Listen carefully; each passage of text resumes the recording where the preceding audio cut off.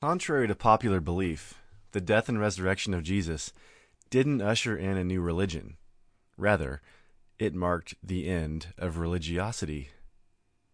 Religiosity, or the religious impulse, is based on if-then logic. So, if you follow the rules, then God will favor you. Jesus was not, in popular opinion at least, following the rules. He ate with, laughed with, befriended, and forgave sinners for Christ's sake. But this, right here, is the scandalous good news of the gospel. And it's also why Jesus got hung up on a cross in the middle of the town square. On that cross, Jesus didn't change his tone. He doubled down. He proclaimed that even our violence against him, the Son of God himself, doesn't change God's mind about us. God has eternally favored the entire world from the get-go.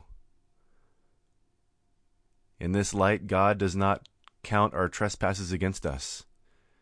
This is the changeless promise of the gospel that echoes throughout time and space, which is fine for most of us when it comes to the one looking back at us in the mirror.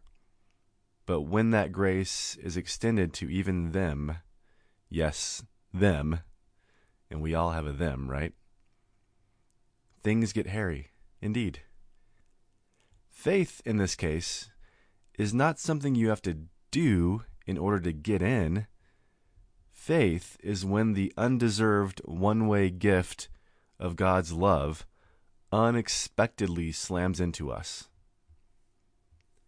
When it comes to religiosity, to the impulse that asks what we must do to be whole or right with God, Jesus says one simple phrase: "It is finished."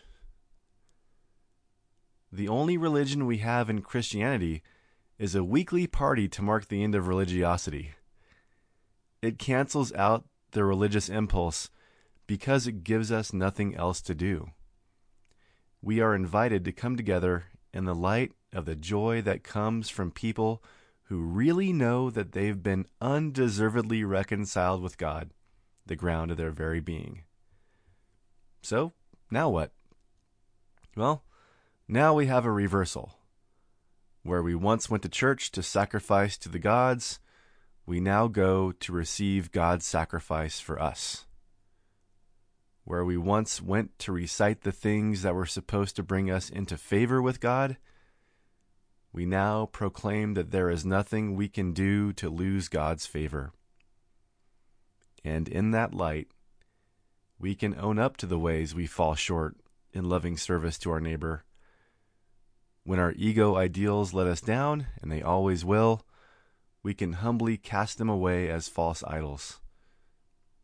And we can rejoice that it is God's unflinching eternal forgiveness that puts us back together again and turns us outward in love towards our neighbors. Grace and Godspeed.